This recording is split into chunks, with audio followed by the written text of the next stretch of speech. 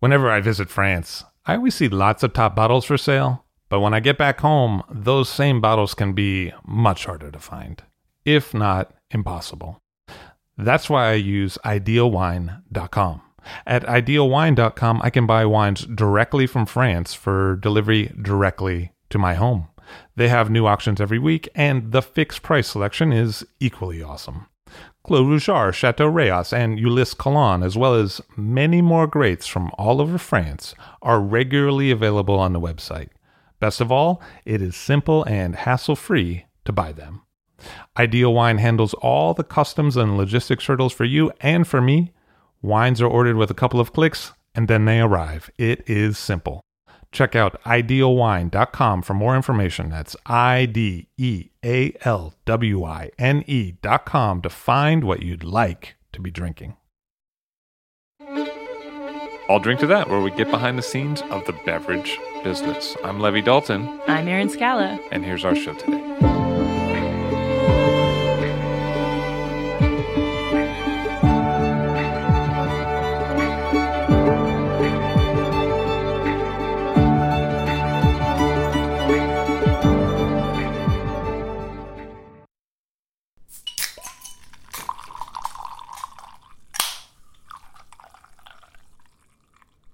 It's a custom at some restaurants to allow their staff a shift drink. This is usually a beer or a glass of inexpensive wine at the end of the night. And the custom helps to promote a familial vibe among the staff while also educating them firsthand about the products that they sell the most often. It's also considered a type of benefit that is of low cost to the restaurant. As a server or backwaiter, you aren't likely getting any kind of healthcare package, but a shift drink is usually welcome after a grueling shift of running around. Not all restaurants offer shift drinks, but some do. But when did shift drinks become a thing? Well, giving a ration of wine or cider to harvest workers has been pretty commonplace throughout the ages. But some of the earliest shift drink laws came about in the 1700s BC, when Babylonian king Hammurabi decreed some important laws that set into motion a daily beer ration. If you were a regular blue-collar worker, you would get 2 liters. But if you were a high priest, you might get up to 5 liters a day. Cuneiform tablets from 1785 BC show that daily wine rations were given to the Assyrian royal household, about a glass a day for each man, including the menial servants. In the seafaring days, drink rations became a part of daily military life. Drinking water would become microbial and filled with algae, so seamen would get a ration of beer or rum to add to the water to kill the germs. Rum became the beverage of choice in the British Navy, and seamen received a ration of about half a pint a day. To keep discipline in check, some captains began giving out the rations already watered down. The rum wouldn't last as long this way, and this prevented hoarding and binging.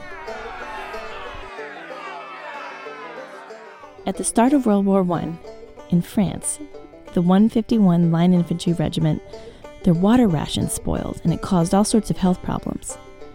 In 1914, the infantry got a new ration of a quarter liter of red wine, and they called this the Supreme Consoler. They also got coffee, and one canteen couldn't hold both rations. So they'd team up, and one would carry the wine in their canteen, while the other would carry the coffee. But military shift drinks haven't always been the wisest benefits. As you can imagine, drunkenness can seriously affect the safety of your group.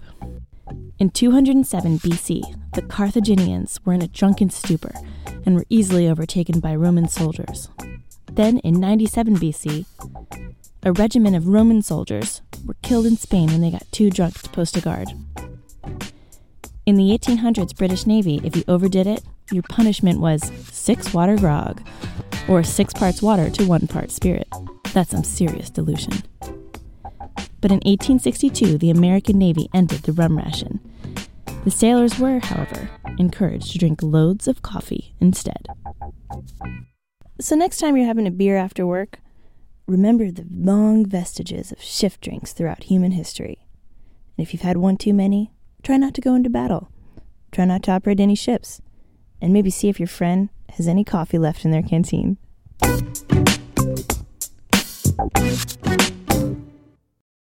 I talk to winemakers all the time, and something they tell me is that oxygen management is a key to aging wine.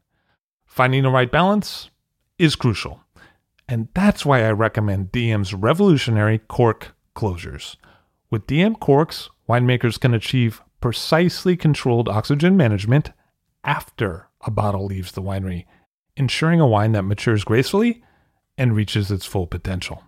With over 2 billion DM corks sold each year, it's clear that winemakers worldwide trust DM for consistent results.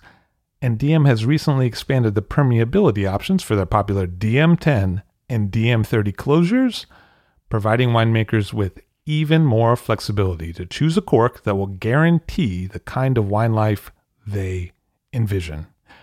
Banish surprise dud bottles and embrace DM closures. Your customers will thank you.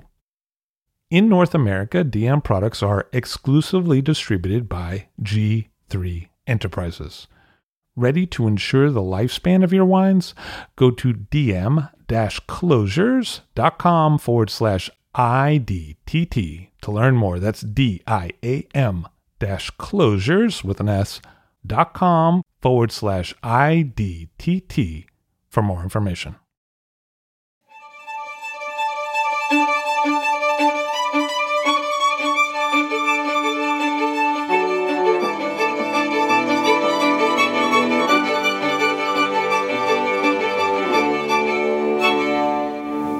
Gaia Gaja from Piemonte on the show today. Hello, how are you? Hi, I'm doing great. So you're the oldest daughter of Angelo Gaja, the vintner and winery owner in Italy. Yes. And you were born in 1979. Correct. What was it like growing up with Dad? I mean, what was the winery like in the early 80s? It was... I think that when you live in a little village like Barbaresco with 600 people, you grow. It's like being in a...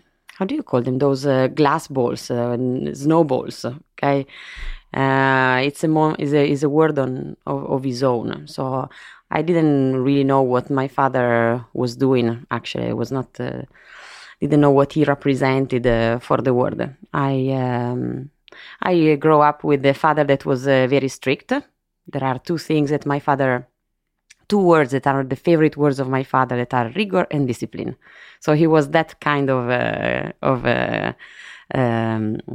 father, rigor and discipline. And my mother also, she doesn't speak English, she doesn't travel much, but she's very important because when my father was traveling, and in the past was traveling much more than today, he was staying away months. When he was coming to visit US, he was staying away for 3-4 weeks. So my mother is not only a wife and mother and a cook, but she's really also a businesswoman because she takes care of the daily job, all the administration, the paycheck. So I grew up with two parents that they were very busy in working, but that they were very present, that I felt very strongly near me. You chose to follow in their footsteps and work with the winery.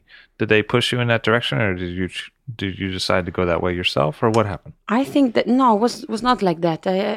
I think that, for example, when I come to US, I meet people that they studied engineering or they studied law, and then they completely abandon all the studies and the big efforts that they did at their job just to follow a big passion that they have. And so they move into wine and they start making wine. And I'm amazed by these people because they really make an important choice moved by passion. So for me, it was a bit different, and I admit that was not yet for passion. And now I love my job, and I'm very passionate.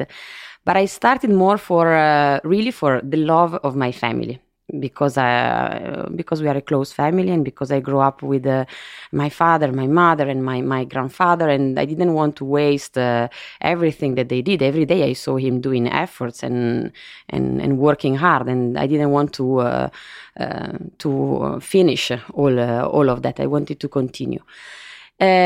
Also, when you live in a village, again, like Barbaresco, everything has to do with wine. So it's not easy to get out from. Maybe if you live in New York, you can develop a lot of other passions, and you can discover that you love so much art or music or whatever else, and you go by different paths. When you live in Barbaresco, it's not like that, because it's all about wine. 600 people, everyone makes wine. I always say this thing, that in the elementary school of Barbaresco, that closed in 96 because there were not enough kids anymore, but every kid in one specific day of the year, they were going at school with a plastic bag full of grapes, and every year, each class was making his own wine, making his own grappa. And that was science class, learning about distillation, about fermentation. So it's really a brainwashing that starts since you are very little. And then my parents, they always, I saw that they were not coming back home complaining about their job. So I always grew up thinking that was a beautiful job, and that I was just listening. But one day I wanted to do the same thing. And how did you first get involved? Well, when I was 14, 15, 17, was just helping them maybe to fairs or a little bit in the office, welcoming some people that were coming at the winery, but there was nothing cerebral really behind. And then when I had to choose a school a university, actually I decided to go for economy. So I didn't go for winemaking or agronomy, because at the time I was a bit different from today, and at the time I was feeling that Barbaresco was too little, and that I couldn't picture my life always in a village of 600 people. And so I thought maybe if I study economy, I will escape, and I can be able of also traveling a little bit, and I can take care of that part of the business, the commercialization. So I studied economy. Then after university, I lived for 9 months in San Francisco. And again, I was working in the commercial side. I did a little bit of training with Southern Wine and Spirit, big distributors, with a wine shop. And then finally, I came back to Barbaresco. And now every place in the world I like. There is not one place that I saw that I didn't find welcoming, but I chose to live in Barbaresco, and so I made my choice. When I came back in 2004, my first responsibilities were in the office, where I could do maybe less damage. And so just get in contact with my importers, make the allocation, start traveling, promoting, all of that side. And that still takes a lot of my time. I love anyway everything that has to do with my job, and I listen a lot, and I'm often participated to what happened inside the winery, what happened in the vineyard. So right now I give also a bit more of my contribution. It's not only working in the office and being detached from the production. I taste my wines every day, and then when I go back home from my travels, I love traveling because I get a lot of inspiration. I meet different people. I can slightly change the perception that I have of my wines. And so when I go back home, we talk all together, and maybe I focus on a wine, and I explain that I think that the wine should improve a certain quality, or there is something that we should try to avoid and have less present into the wine. And then by all these discussions, we start thinking about a new experiment that we can do in the vineyard or inside the winery to achieve those goals. And I participate from in this part.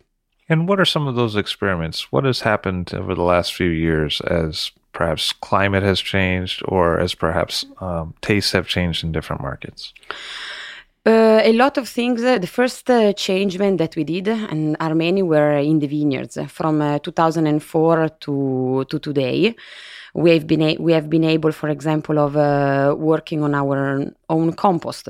Since 2004, we produce our own compost, starting from manure, and then process it by worms that we nest, and we growed in knowledge, and we understood also how to use all the wood that we cut during the pruning, the stems, part of the skin. Everything is reused. Everything that we take out from the vineyard, we bring it back, enriched by compost, which is something alive. You know that when manure is elaborated by a living animal, by a worm, what comes out is so rich of microelement that what you use in the vineyard is life. You spread life, and And it's very different from how we were doing before 2004. Also, we totally changed this was even a bit earlier, from 98, 99. We changed all the canopy of the vineyards. So we faced, we saw that the problem was not anymore that we were not reaching enough sugar into the grapes, but the problem was to get to a perfect ripeness, phenolic and technical. And in Piemonte, for example, if you come and you see the vineyards, they have a very high canopy. Usually people leave 2 meters of canopy, because Piemonte is a region that has never been historically so lighted, quite foggy. So you need a lot of leaves to make photosynthesis and to bring sugar down in the grapes. But in the last years, we noticed that is not the problem anymore. And so we need much less leaves. So, for example, we drop down the size of the canopy is shorter. Also, we learned about doing differently the topping. It's true that in the past there was much more topping done, because by topping, every time you cut the leaves that are on the top of the plant, which are the oldest one, and they are those kind of solar panels that are not working so well anymore, by cutting those, the plant pulls out other baby leaves, much more vigorous, that they do much better the job, and again they accumulate sugar into the grapes. So by topping and by doing that intervention 3, 4, 5 times a year, you get more concentration into the wines, which is not our concern anymore. So for example, this year we topped on some vineyards, we didn't top not even once, and nothing has been topped twice. It's a big difference respect 10 years ago. We were acting very differently. Or also the way of doing green harvest has changed, because there was more green harvest done in the past, now less. We do a very short pruning, and then we do a selection of bunches already when they develop, so already in May, in June, and that's it. And then we have also a team that is historic and that is wise. So we don't work with cooperatives, we don't work with the seasonal workers, but it's a team that is only working with us. We have 70 people in Barbaresco, 22 are second generation, so they are experienced. They know how to treat each plant differently, where they have to maybe touch a little bit the bunch, because some plants, they make 1 kilo branch. And so maybe you have to cut a little bit the end that never remains always very acidic, never ripes. Or to another plant, maybe, yes, you still have to do an intervention and do a little bit of green harvest, but not to cut down the quantity, not always systematically.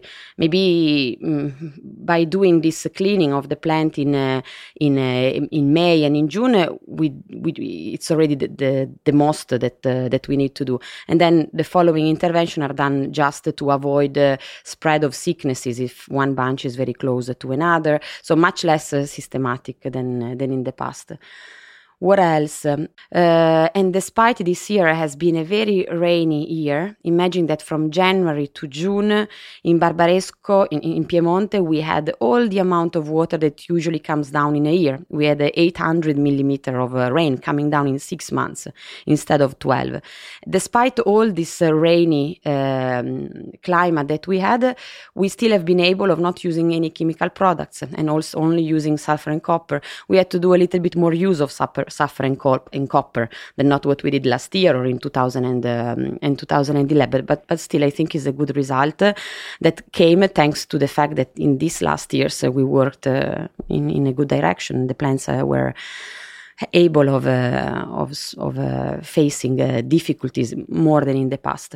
Also, we completely changed the way of managing the grass between rows. So you were coming to our vineyards 10 years ago, and they were much more precise, completely topped, perfect, with not even a leaf dropping right or left, with the grass completely cutted like a garden. And we really, I think that the global warming pushed us to do more experimentation and find a new way of keeping a vineyard in balance. Today you come in the vineyards and maybe in July or August you can find very high grass, and you can find, as we don't top on some vineyards or we top only once, you can find more leaves. As I said, the vineyards are more hippie than they were a few years ago. So we changed a lot of things in the way we work. In terms of leaving grass between the rows, what does that mean for the soil? Allora, so all little by little we understood that how to work in order not to do a manipulation on the plant. Manipulation, of course, comes from Italian, from mani, that means hand. So manipulation means putting the hand on the plant. So we grow in understanding how to work in order not to put the hand on the plant, but to manage the soil in order to have the plant naturally behaving as we would like the plant to behave. For example, with the grass, in the past, the problem was that there was too much water into the soil. So a way to take out all of that water was to constantly cut the grass. As soon as the grass was growing a little bit, we were cutting it, so that by cutting it, the roots, they were again drinking to grow the grass again. And as soon as the grass was growing again, we were cutting it so that the roots of the grass, they were drinking again, and it was a way to take the water out. Now our problem is that we have to keep the humidity into the soil, so apart from this year. But so it means that we let the grass grow, and as old as the grass gets, the less vigorous it becomes, the less it's going to drink water. Little by little, it's going to slow down. So it's not taking out the humidity from our soil. And then we can go with the big roller, we can bend it. By bending it, the grass becomes like a hat from the soil, protects it from the heat that we have in July and August. So you can go in August, you can put your hand under the grass with the finger, just by softly moving the soil, you see that you can dig it. It's not like a concrete dry by the sun. So it's also a way to protect more the biodiversity, the insects, the life that stays in that soil. Is that a problem with, tractors and the compacting of soil over time as tractors pass through over and over? Every time we need to get on a tractor and get out from the winery and go to the vineyard, we have to think many, many times. Is it really needed? Because when you get out with a tractor and you go in the vineyard, you go to do something. You go to do a treatment or you go to top. So anyway, you're doing some kind of intervention and you have to think if it's really needed. Second, you use energy, which is not a very clean energy.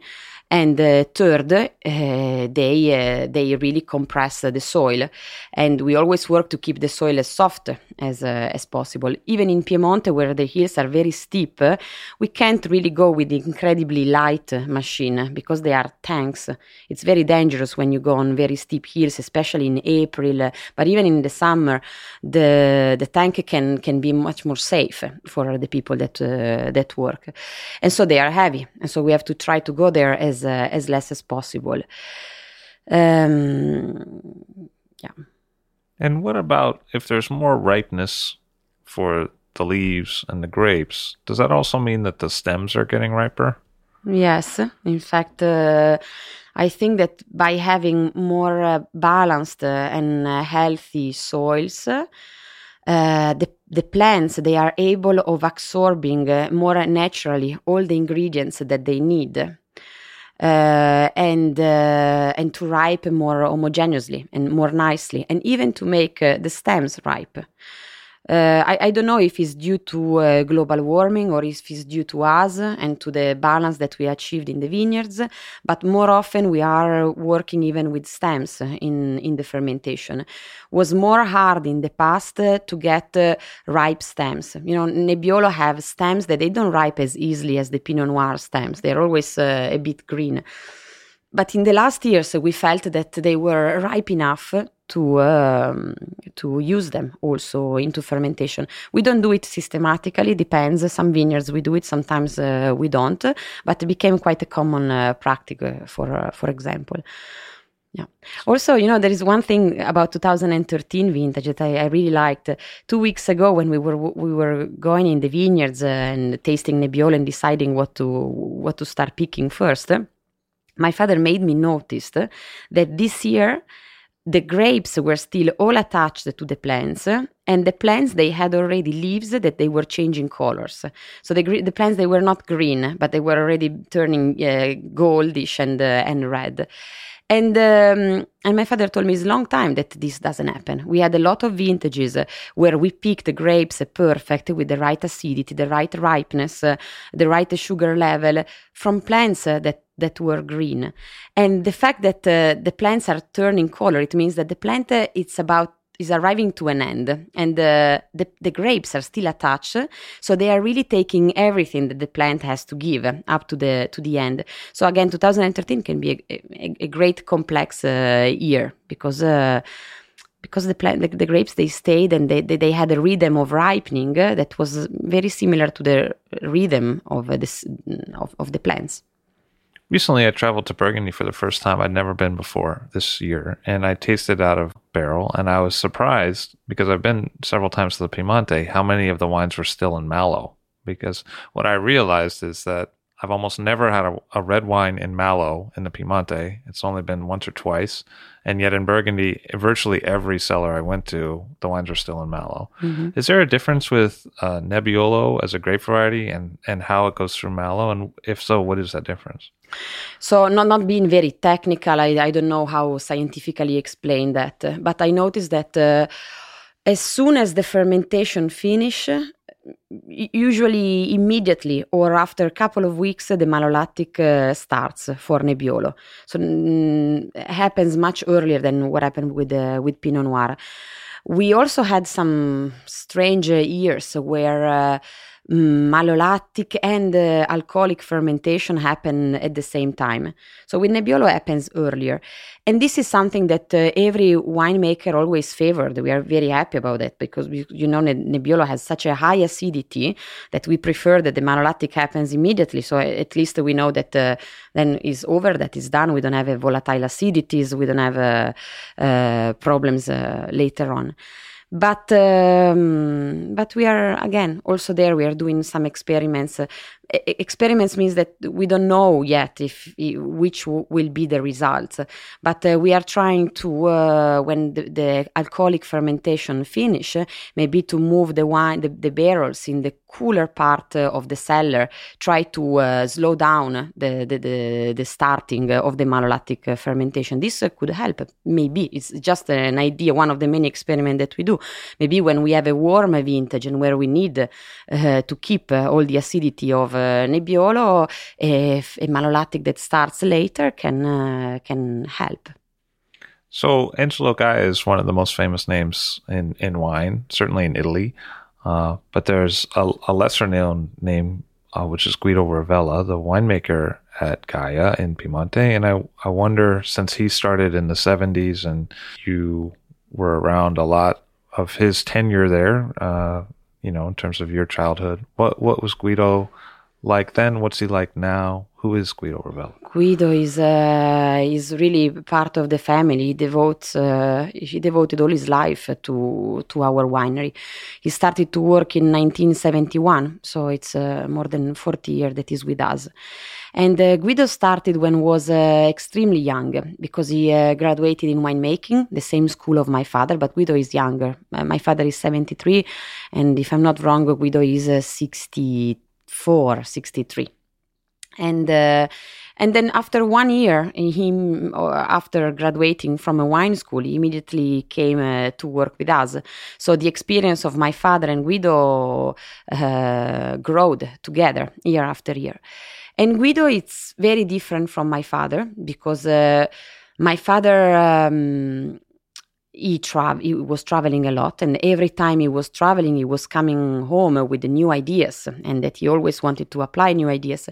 And still now, when you talk with my father, his eyes sparkle every time you mention him something that he never heard about. It's extremely. I like to work with my father because he's very curious. He's not someone that tells you, "No, we already did that. I know that for sure it's not going to work." No, he's always very interested and intrigued by new things. So, and there is one thing that my father says, that he is also in his young age has been very inspired, yes, by France, because my father studied in Montpellier winemaking, but has also incredibly been inspired by California. and so by Robert Mondavi, that was a legend for him. So for my father to travel to California and see what was going on, thanks to a man that in an area where no one would invested a cent, was trying to produce better and better wines, and he was experimenting and he was trying new technologies to do that. This gave a big strength to my father, because when he went back home, was an inspiration for him. He said, "Well, see, every time my father was proposing, maybe let's do green harvest, let's do short pruning, let's try fermenting in a different way, the reply was always no. We always did it in a certain way. Why should we change?" So to see that things were so different and were improving somewhere else gave a strength to my father to do the same in Piemonte. And my father continuously, when was traveling, was then having long discussions with Guido, pushing Guido, we should try this and this other thing. And Guido, on the other side, is completely the opposite. Guido is much more calm and much more careful in bringing on new technologies, new way of doing. So we say that it's like driving a car where my father is constantly on the speed and Guido is constantly on the brakes. And together they manage it for 40 years. And they had often big discussions, but you see, 40 years it worked. There are several really famous wines that come out of the Gaia winery every year, and I think the history of those wines and what they are is really well charted already. But there's a few wines that are lesser well known. For instance, there's the Dolcetto Pinot Noir blend. I wonder if you could tell me a little bit more about that. That's a wine that we only sell in Italy. It's called Cremes. And you know that my father tried also with international varieties, because in 1979 he planted a vineyard of Chardonnay. So was not planted before in Piemonte, Chardonnay. 1983, he planted a vineyard of Sauvignon Blanc, again, was not planted before. And by the way, there is, for me, an amazing potential for making ageable white wines in Piemonte. We don't have the local varieties really suited to make ageable white wines, even though I tasted some old Arnese or even Moscato, but nothing that can be compared with Nebbiolo. And but there is absolutely potential, and we have the soil, we have the climate, the ethic for making ageable red, and I think also ageable white. And then in 1978, actually the first variety that my father tried with that was not local was Cabernet Sauvignon, and we started to produce a wine called Darmaggi. And these are 3 wines that we still produce and that we are very happy with. The goal is to make something to grow alive plants, and that they can make something that is the most coherent as possible with the area where we are from. And I think that our wines that they are Piedmontese. They are like, I say that they are our Cabernet, Chardonnay and Sauvignon Blanc are adopted kids that they started to behave Piedmontese. They speak dialect, that they are different. There is one variety where my father had much more challenges, which is Pinot Noir. So he planted Pinot Noir as well, but never really succeeded, has never been really satisfied with the final result. But we're still trying, but at the end we never came out with 100% Pinot Noir, and we came up with a totally different wine that is a Dolcetto and Pinot Noir, which anyway is a wine we produce 800 cases in total, and we sell it only in Italy. For a while, you made a Nebbiolo Nouveau style wine. What was that about? Yes, Vinot. Vinot is a dialect for little wine, and I think the first vintage was 78.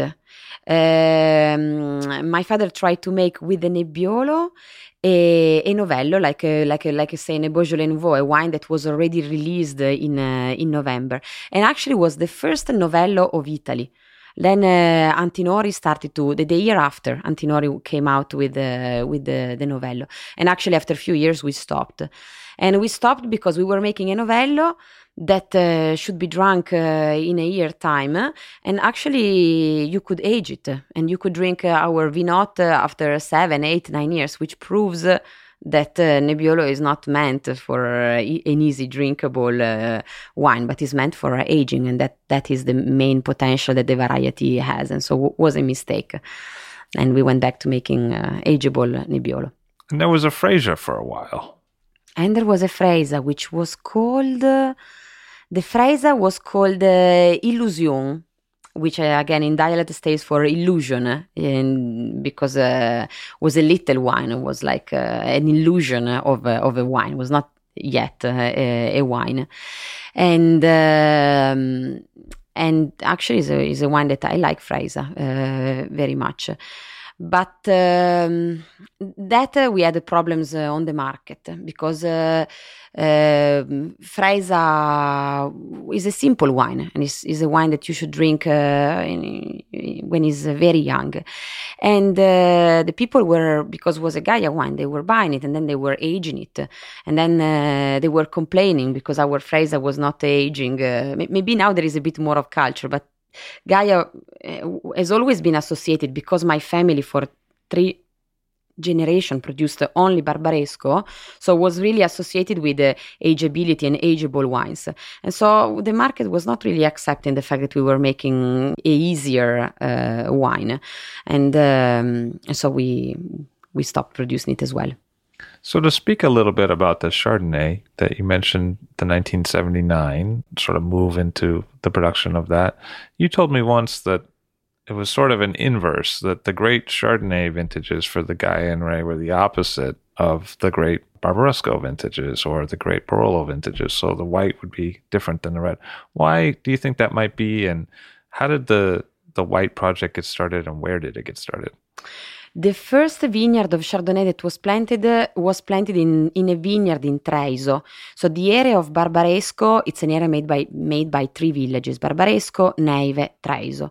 Treviso is the village that is higher in altitude. So at the time, the highest vineyard that we had in 1979 was in Treviso. And so my father chose that vineyard to plant the Chardonnay, because the idea was that it was a bit cooler and that could go better for a white grape. In 1988, we added another vineyard in Serralunga, which is in the Barolo area, and that again, Serralunga, it's a cooler microclimate. It's again high in altitude. And so that was the choice of where to plant. We had many vintages, like for example, one of the greatest vintage for Gaia Rai was 1984, which actually I saw here in New York. You can find those old bottles more in US than you can find them in Italy. And 1984 we didn't make any Barbaresco, but we made Gaia Rai. And then again, another vintage was 92, which was not so good for our red wines, but was excellent for Gaia Rai, and especially 94. So yes, many years. Then there are also exceptions, because we had 99 and 97, which were excellent both for Gaia Rai and for our red wines. But everything can change the result that you have with Nebbiolo in a month time, in the month of September. Okay, can change in good or in bad. For example, 2007 could really be like 2009, quite a big, hot year. Was saved by the fact that at the end of August and beginning of September, we had few rains that really saved the vintage. And in other times, like for example, 1992, we could have a fantastic 1992. The problem is that, again, we got a lot of rains in the month of September at the beginning, which at the end ruined the production of Nebbiolo, but didn't ruin Gaia Rai, because the Chardonnay is the first variety that we pick, and sometimes is picked before the rain comes and ruin the red grapes. When I look out in the vineyards of the Piemonte, I can often tell which vineyards are owned by Gaia, because the rows on the hillside go vertically up and down as opposed to horizontally. But it's not always true. What is the difference between the horizontal Gaia holdings and the vertical Gaia holdings? Why did they make the move to do vertical? Because it's not common. And what is the benefit? The traditional way of planting vineyard is horizontal. It's almost like making terraces. It's a way to prevent the erosion of the soil from heavy rains. And that's how always vineyards have been planted. Moreover, in the past, all the work was done by animals, so it was much easier for the cow to go right and left than not up and down the rows of these very steep hills that we have. There is anyway one little problem with the horizontal plantation. When you plant, it's called a girapoggio. When you plant horizontally on the slopes, your rows, it's called a girapoggio. So when you plant a girapoggio, you need to leave a little bit more of space between rows. You need to leave at least 2.40 meters of space, because it's steep. And if your rows are too close one with the other and you are walking through the rows, maybe the soil can move. And if you immediately have a row behind you, then you damage immediately the row that you have. So you need a little bit more of game, a little bit more of space. And that's why traditionally, the plantation has always been of low density, 4,200, 4,600 plants per hectare. So the idea that my father had was to try to replant with higher density of plants per hectare. He couldn't plant the rows more near one to the other by planting horizontally, but he could do it if he was changing the direction. And so he started to plant by vertical plantation, which is called the ritocchino, all the vineyard that he had to replant from the 70s on. In this way, the rows can be planted more near one to the other. We could reach a density of plants per hectare that goes between 5,800, even 6,000 plants per hectare. And you know that when you plant a higher density, it's a totally different way of managing the vineyard. It's much more homogeneous, the ripening of the plants, of the grapes. If it rains during harvest time, the roots, due to the high competition between plants, they had to go deeper faster, and they're not going to drink all the water immediately. Or if you're in the month of August and it doesn't rain for weeks, the plants, they don't immediately go in hydric stress, but they have deeper roots that they can always find some water to drink. Also, when the plants are very close one to the other, each plant understand that has a limited amount of soil at disposal, and so will try to explore it at the maximum potential. It's going to make a lot of baby roots to take all it can from the soil. So it's also a way to get more of the soil expression into the wines. By planting vertically, one problem can be erosion, water taking speed down the rows, which is a problem that we solved by always keeping grass alive between the rows, and by passing with tractors the less as possible, because the more you go with the tractor up and down, the more you smash the structure of the soil, the more you make dust, and then when it rains, really you will have a big erosion of soil. You know, dust, I just said a word that made me think about, again, how important we learned is grass. There are sicknesses when you have mildew, powdery mildew.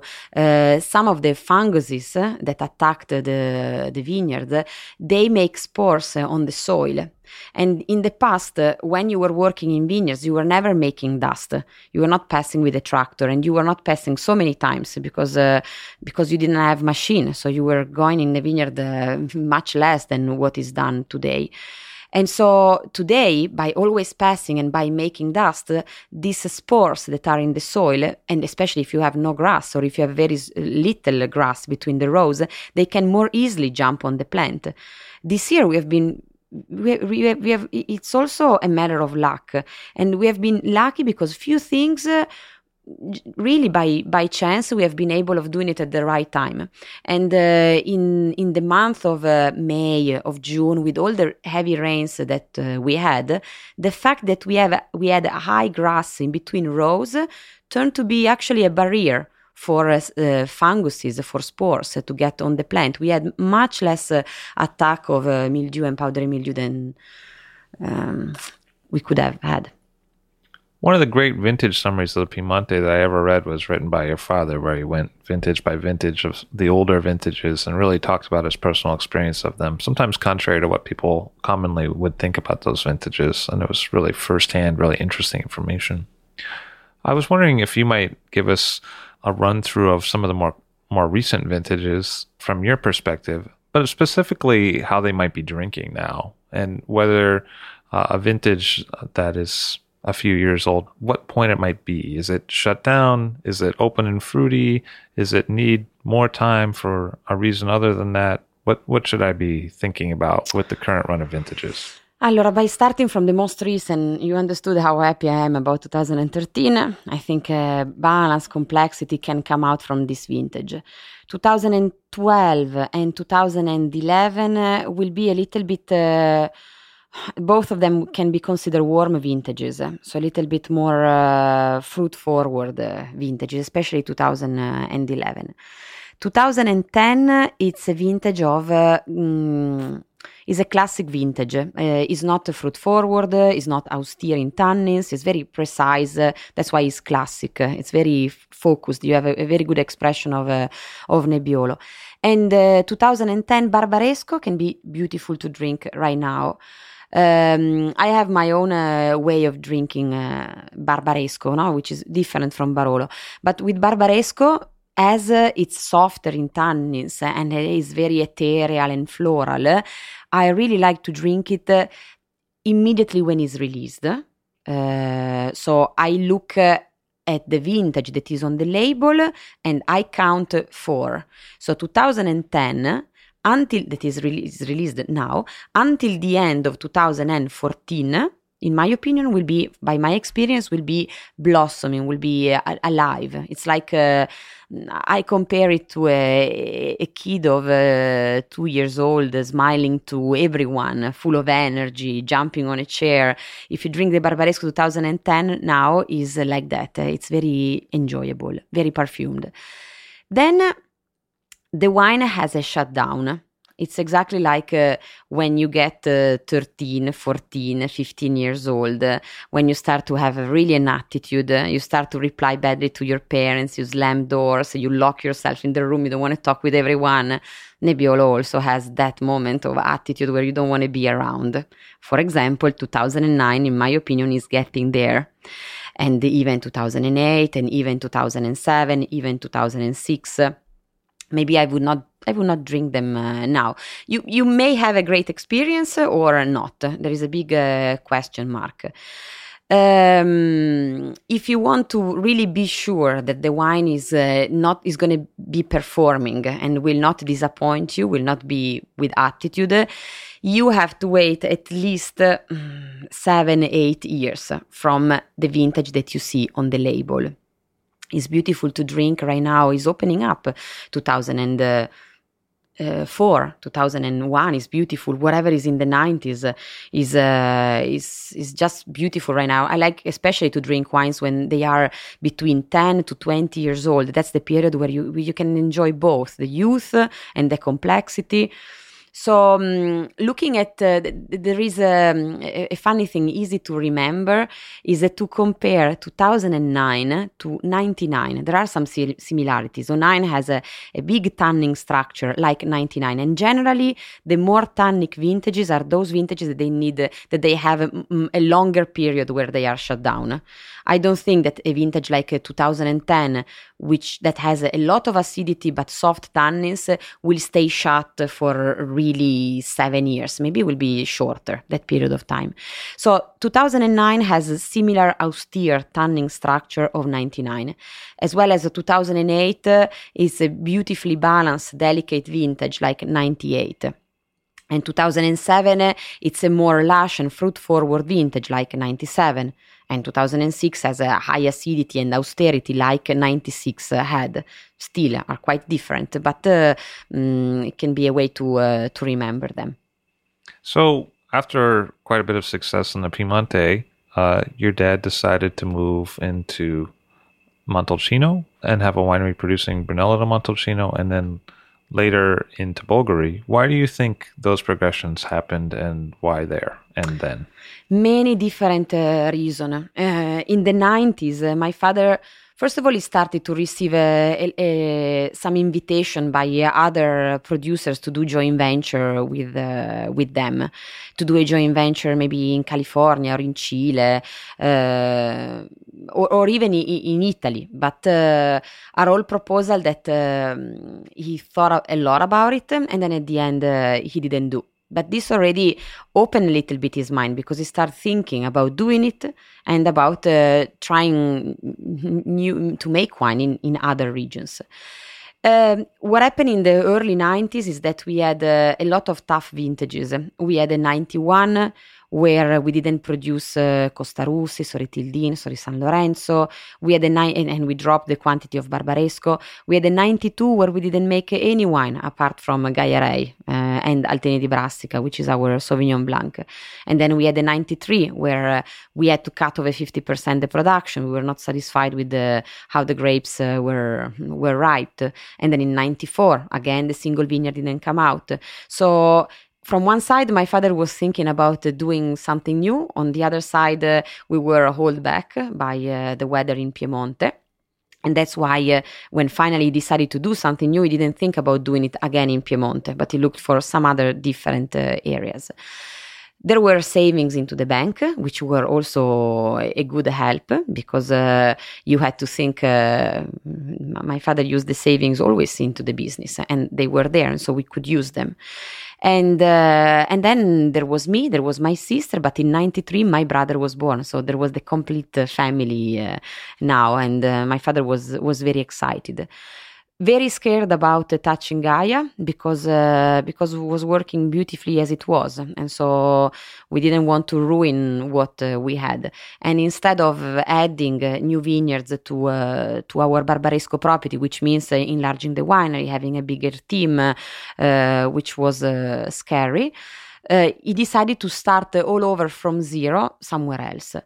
Montalcino was the first step in 94, and he was not even searching yet for a property specifically in Montalcino, but it was a jewel that was offered to us. It was a great opportunity, and as much as my grandfather has been great in selecting land in Barbaresco, that was the village that my grandfather knew at the best, my father has really been great in selecting Pieve Santa Restituta. It's a property that has all the potential to make a great Brunello.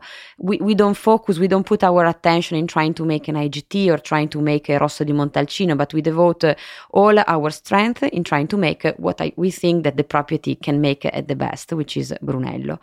We confirmed all the team that was working there, because they are very precious to us. They are our historic memory of a place where we are new. We make a lot of mistakes, so there are a lot of vintages that we didn't produce. We didn't make Renina and Sugarille, which are our two Brunello, in 2002, in 2003, in 2005. Next year we don't come out with 2009.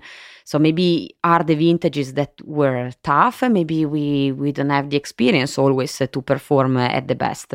But we also do the sacrifice of not releasing them. So we have the ambition, which is, I hope is not seen as arrogance, of becoming maybe one day a leader where we are.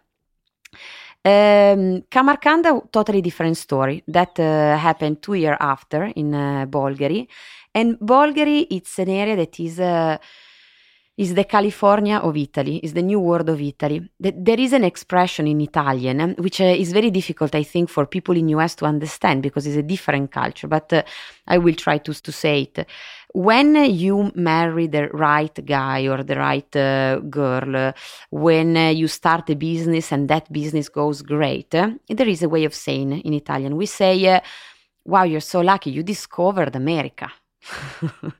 And you don't have an idea of what America represents. America is something that doesn't even exist only in the mind of Italian people. America is a land of hope, of a bright future, of opportunity. Everyone had an uncle or a relative that left Italy, went to America, wherever that was, and made a better life.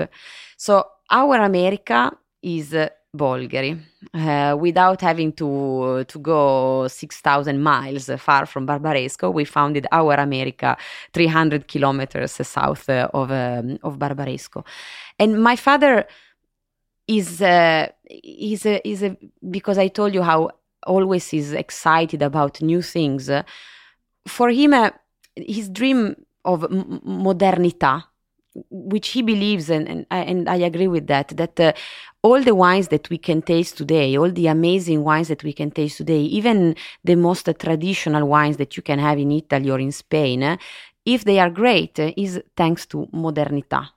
Modernity in every point of view. Modernity in even the market. It's a modern market, which is a market that responded and leaded us and pushed us to try to make always better. You know that if you make a wine in Barbaresco and you drink it in Barbaresco, and even the attitude of the producers is different. In the past, there was one producer was only drinking his wine, was not even drinking the wine of the neighbor. There is much more open-mindedness today, which I consider a very modern attitude of producers. And even the way of making wine. Modernity is something that helped everyone to make more clear wines that they could be more clearly reflecting the purity of the fruit without dirty characters that often you had in the past. So and this I think that US helped as a market, as a place where innovation were brought on, helped the European producers also to improve. So Bolgheri could be a place where we could find our new word without stepping on the toes of anyone. There was not a tradition that we had to follow or we had to go against. Bolgheri is the new word with all the good and the bad that there is. There is no tradition, there are not local varieties, but was also a very welcoming and very open to people even coming from Piemonte to go there and start something new. So it's a place that where my father felt passionate immediately. And I'm really sorry that at the time I was too young to understand that. I was 16, 17 years old. And he was really trying to make me understand how precious was, how important was for him to do something from zero, to choose a piece of land and to divide it, to map it all and decide how and what to plant, to build a team from the first person on, to build a winery. So as for me, it took a little bit more time to fall in love with Bolgheri. And I don't know why, because it's just the look is a paradise, is a beautiful area. He was passionate since day one. When I speak with an older generation of restaurateurs in the United States, a lot of them tell me Gaia would come and he wouldn't just promote his own wines, he promoted Italy. He would talk about Italian made. He would talk about the craftsmanship of Italy, because he thought that if Italy could be seen at a higher level of the market, his wines could be understood within that framework, rather than just thinking them as simple wines, enjoyable, but kind of rustic. He wanted Italy to be at the same reputational level as France. When I spoke with you a while ago, one of the things you told me is that Italy is a country of artisans. And I almost felt like I was talking to your dad for a minute. What do you think about that? And how is the artisan economy helping or hurting today Italy on the world stage? I think that the greatest thing of Italy are not the different kind of terroir that we have or the different varieties that we have, but the greatest richness of Italy is the social structure of the wine industry. This really belongs to us, an artisanal, the number of artisans. Now, I don't know I don't remember the precise number. At least there are 35,000 producers of wine in Italy. Family owned, small, really artisans producing the grapes, making the wine, taking care of everything inside by themselves. This is the greatness of Italy, because artisans, they like to put themselves behind what they do. They are big individualistic people, and Italian people are individualistic in bad or in good. Everyone wants to follow his own path and to do his things at the best and think to be the best, respect to the others. So usually new things, innovations, they don't start from the industry. They start from the artisans that they have to risk a little bit, and that maybe they risk because they don't think about the profit that they can get in a year time, and that's where becomes important the family. Because the different way of working, the rhythm of running an agriculture business are much slower than any other kind of business that you can have, and the fact that if you want to achieve the best results, you have to think about the long term, and a family can do that better than other structures of companies. So. Artisans, also because they have small quantity, I guess, and because they are moved by a great passion, they can try new paths, and they surely don't risk a big quantity. They will always be able of selling the little quantity they produce, even if most of the market won't like it. They don't play in the safe ground. They always try to do something different, and that's why, thanks to the artisans that are the salt of the industry, Italy becomes a melting pot of ideas, and people, they always try to do things a different way. And there is the one that likes to macerate for 2 months the skins with the juice, and the other one that tries totally different way of managing the vineyards, and the other one that tries to blend more and more varieties together, and each one tries something different that can be inspiring for others. I think in this country, a lot of times we think of Gaia and we think of Angelo Gaia, the person, the personality, the force, the marketing prescience, the quality, and the wines. But there was a previous guy. There's Giovanni Gaia, Angelo's dad, and he was alive till 2002, which means that you would have known him. Yeah. And what was he like? My grandfather... you said before that my father always promoted Italy. That's what people say on the market. They never promote his own wine, but Italy in general. And I think that he learned that by my grandfather. My grandfather was, for me, I never heard him once talking bad about anyone, even though the moment when he was living and making wine were much more confusing moments, and there was a lot of fake wines made with the wine that was coming from the south of Italy, and there were also frauds, much more than today. My grandfather was never talking bad about the others, was confident in what he was doing, and he was confident in the fact that his wine was different, and that's it. And this is an attitude beautiful that also my father has, and that I like, because it's a very respectful attitude. We always talk about this word respect of nature, respect of a heritage, but also respect for the others. Just give a good example, and then the other people will follow. So my father, talking about artisans, and I was saying about everyone following his own paths and try to do things differently. I think that the greatest contribution of my father all over his life is this one of being always always engaging a conversation, of pushing forward the industry to face that there were a new way of doing things. And you know that every time you try a new path and you do things different, doesn't matter if those are the best or simply are the different way of doing it, then the industry is obliged to talk about it. And you can have people that are against you or with you, but things improve by a confrontation. I remember when we saw each other a few months ago, I think I told you about the term tradition and modernism, two terms that, in my opinion, nowadays, thankfully, we don't need to use anymore in describing the wine of Piemonte.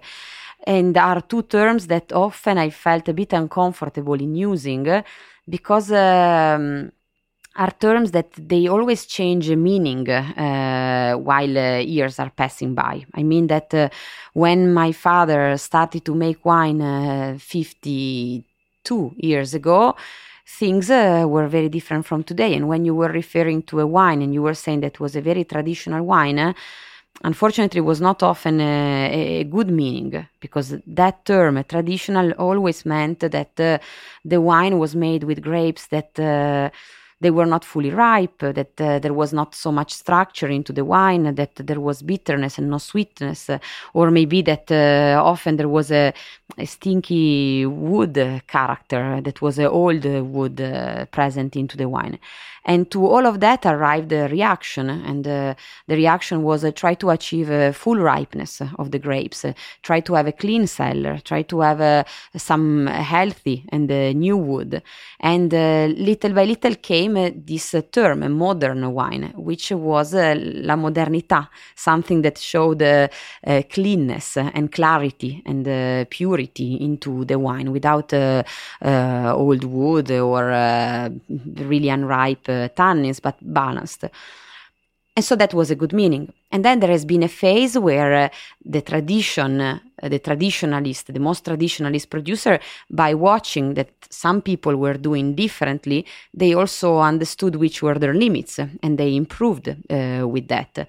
And maybe who was trying to make a wine in a new style, more modern, went a little bit too far. So suddenly tradition became a good meaning, because were wines much more connected with the roots and with the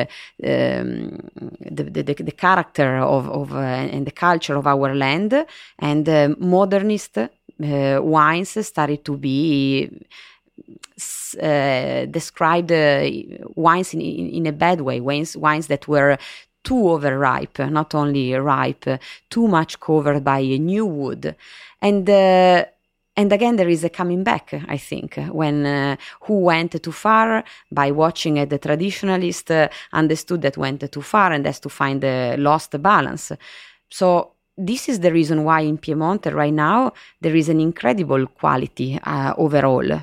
I can name so many producers come to my mind in Barolo and Barbaresco that are making great wines. And how is the reception in the New York market? Part of your job for the winery is to travel to different markets. You once told me you travel a week every month into different areas. Do we get a good representation here in New York of Barolo and of Piemonte, or what is our view that's maybe different than the view you see there? Well, as a market, New York is the most historic market for us in US, because my father told me that the first time he came to US was 68, and that the first meeting he had was here in New York at Sherry Lehman, and the why he started in New York, because there was an Italian based culture, and also the most important merchants of wine were based in New York, and were Jewish companies, Sherry Lehman, Zakis. And so when my father went to meet the owner of Sherry Lehman's in 1968, and he was welcomed in a very kind way, he remembers that the owner opened for him a bottle of Bollinger and they drank it together, and then the man tried the wine of my father and congratulated with the wines, and he said that he liked them very much, but he also said that the market was not ready, so I didn't buy the wines. But that my father had to insist, and that if was going to, he said, Angelo, if you come in US and you will explain your wines and you will work hard, you will see that this will be a market that will reward you. And this is exactly what happened little by little. US is the most important market for wine and will continue to be at least for other 20 years. There is a lot of talking of Asia, for example, but here is where there is a culture for wine, there is a culture for food, because in 1968 things were very different from today, but now there is a deep also culture, and is growing culture for food.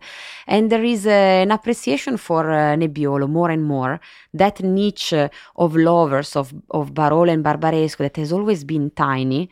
I can't imagine how tough it was 50 years ago to travel the world and explain Nebbiolo, which was a variety that the media were never talking about, because there was not space for it. There was space for other regions, for Bordeaux, maybe for Champagne. Italy was the land. The only value of Italy is that in Italy at the time was possible to produce cheap and cheerful wines.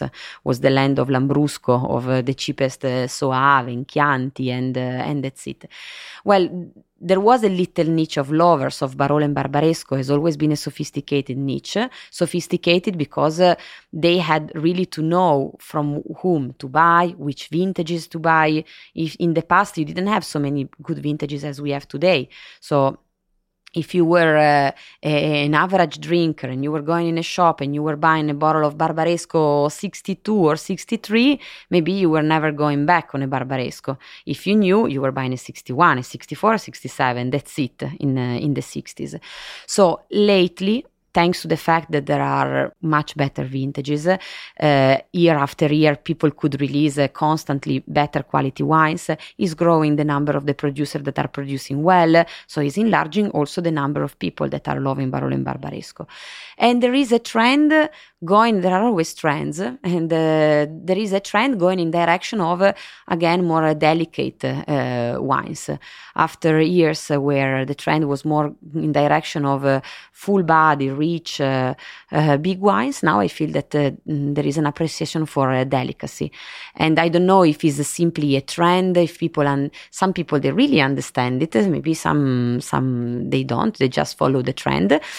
But it's a trend where a Nebbiolo fits beautifully. So it's a very beautiful moment, this one, for our wines. So you, as a younger woman, knew Romano Levi, the grappa producer, who made grappa from the mark that your dad gave him. And how was he as a person? What was he like? Me as a young woman, I don't have a lot of experience with grappa, so I didn't drink a lot of his grappa. But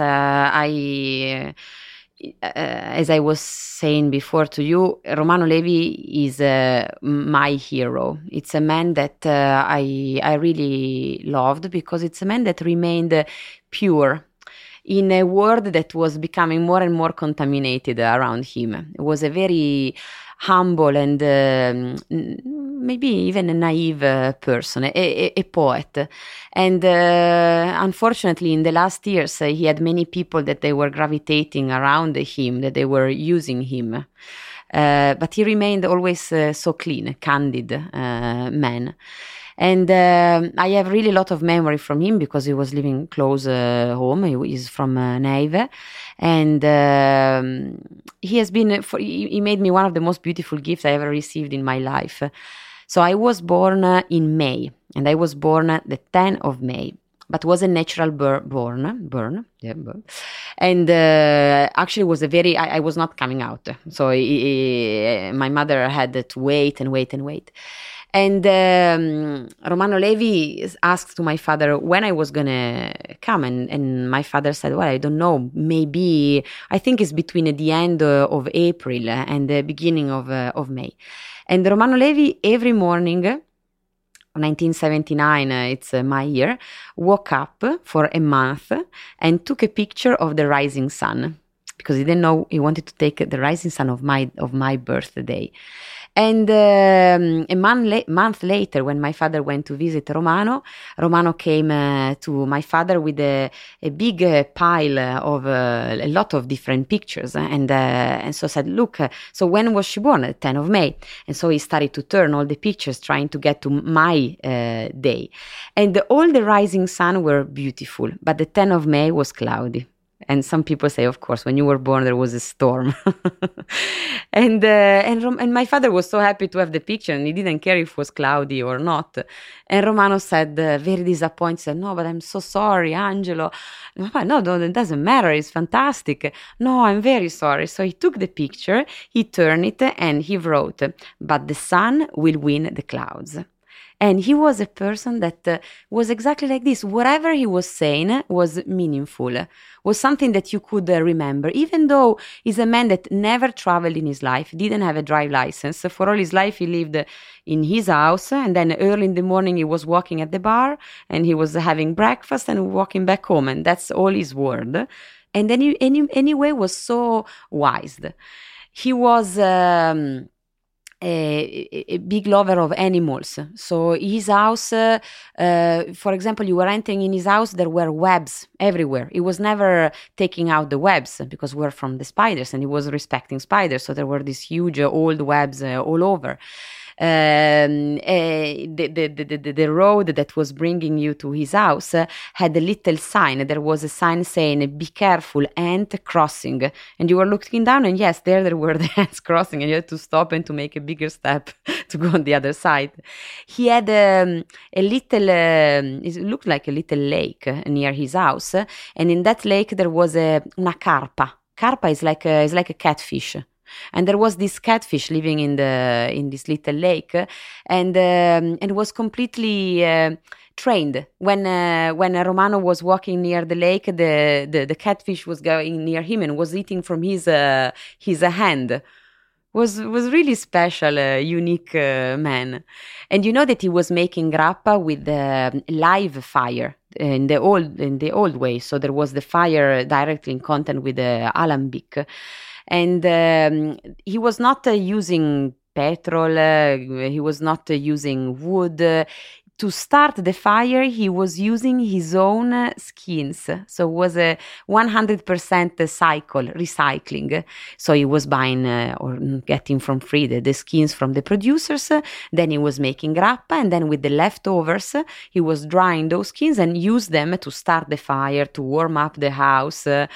And he had a little box where he was keeping matches. And once he told me that that little box where all the matches were was a box that he had since the day first that he started to make grappa. And every year he was using only one match to start the fire. And that he didn't want to finish making grappa, but in that boxes, the matches, actually they were already finished twice, but he was always filling it up with other new matches because he wanted to continue for many other years to make grappa. You know that there is one last story that I really like about Romano. There is, because every label was different, every label was a poetry. One year, someone came to his house asking for grappa, and he just came out from the house. He didn't even open the gate, and he said, he put the hands up and he started waving and saying, no, grappa is finished, I have no more grappa. And this group of German people, they said, no, please, and they saw that on one window or outside his house, there was a bottle of grappa. And so through the gate, they pointed the bottle and they said, give us that, we want to buy that. And so Romano approached and showed the bottle and said, look, I can't sell it to you, this grappa, because when I was bottling, and he was all bottling manually, when I was bottling, a mosquito went inside. So can you see that in this bottle there is a mosquito at the end of the bottle? I can't sell it to you. No, we want it, please. I want that grappa with a mosquito. So Romano took a piece of paper and he wrote grappa with mosquito. And the year after, there were people coming and asking for grappa with mosquito. And so every time someone was coming and asking the grappa with mosquito, he was cutting a piece of paper and he was writing grappa with invisible mosquito. Thank you so much. Thank you. Gaia, she's sharing beautiful moments at the winery in Piemonte and in Tuscany. Thank you very much for being here. Thank you. All Drink to That is hosted and produced by myself, Levi Dalton. Aaron Scala has contributed original pieces. Editorial assistance has been provided by Bill Kimsey. The show music was performed and composed by Rob Moose and Thomas Bartlett. Show artwork by Alicia Tenoyan. T-shirts, sweatshirts, coffee mugs, and so much more, including show stickers, notebooks, and even gift wrap, are available for sale if you check the show website, alldrinktothatpod.com. That's ILL drinktothatpod.com, which is the same place you'd go to sign up for our email list or to make one of the crucially important donations that help keep this show operating. You can donate from anywhere using PayPal or Stripe on the show website. Remember to hit subscribe or to follow this show in your favorite podcast app, please. That's super important to see every episode. And thank you for listening.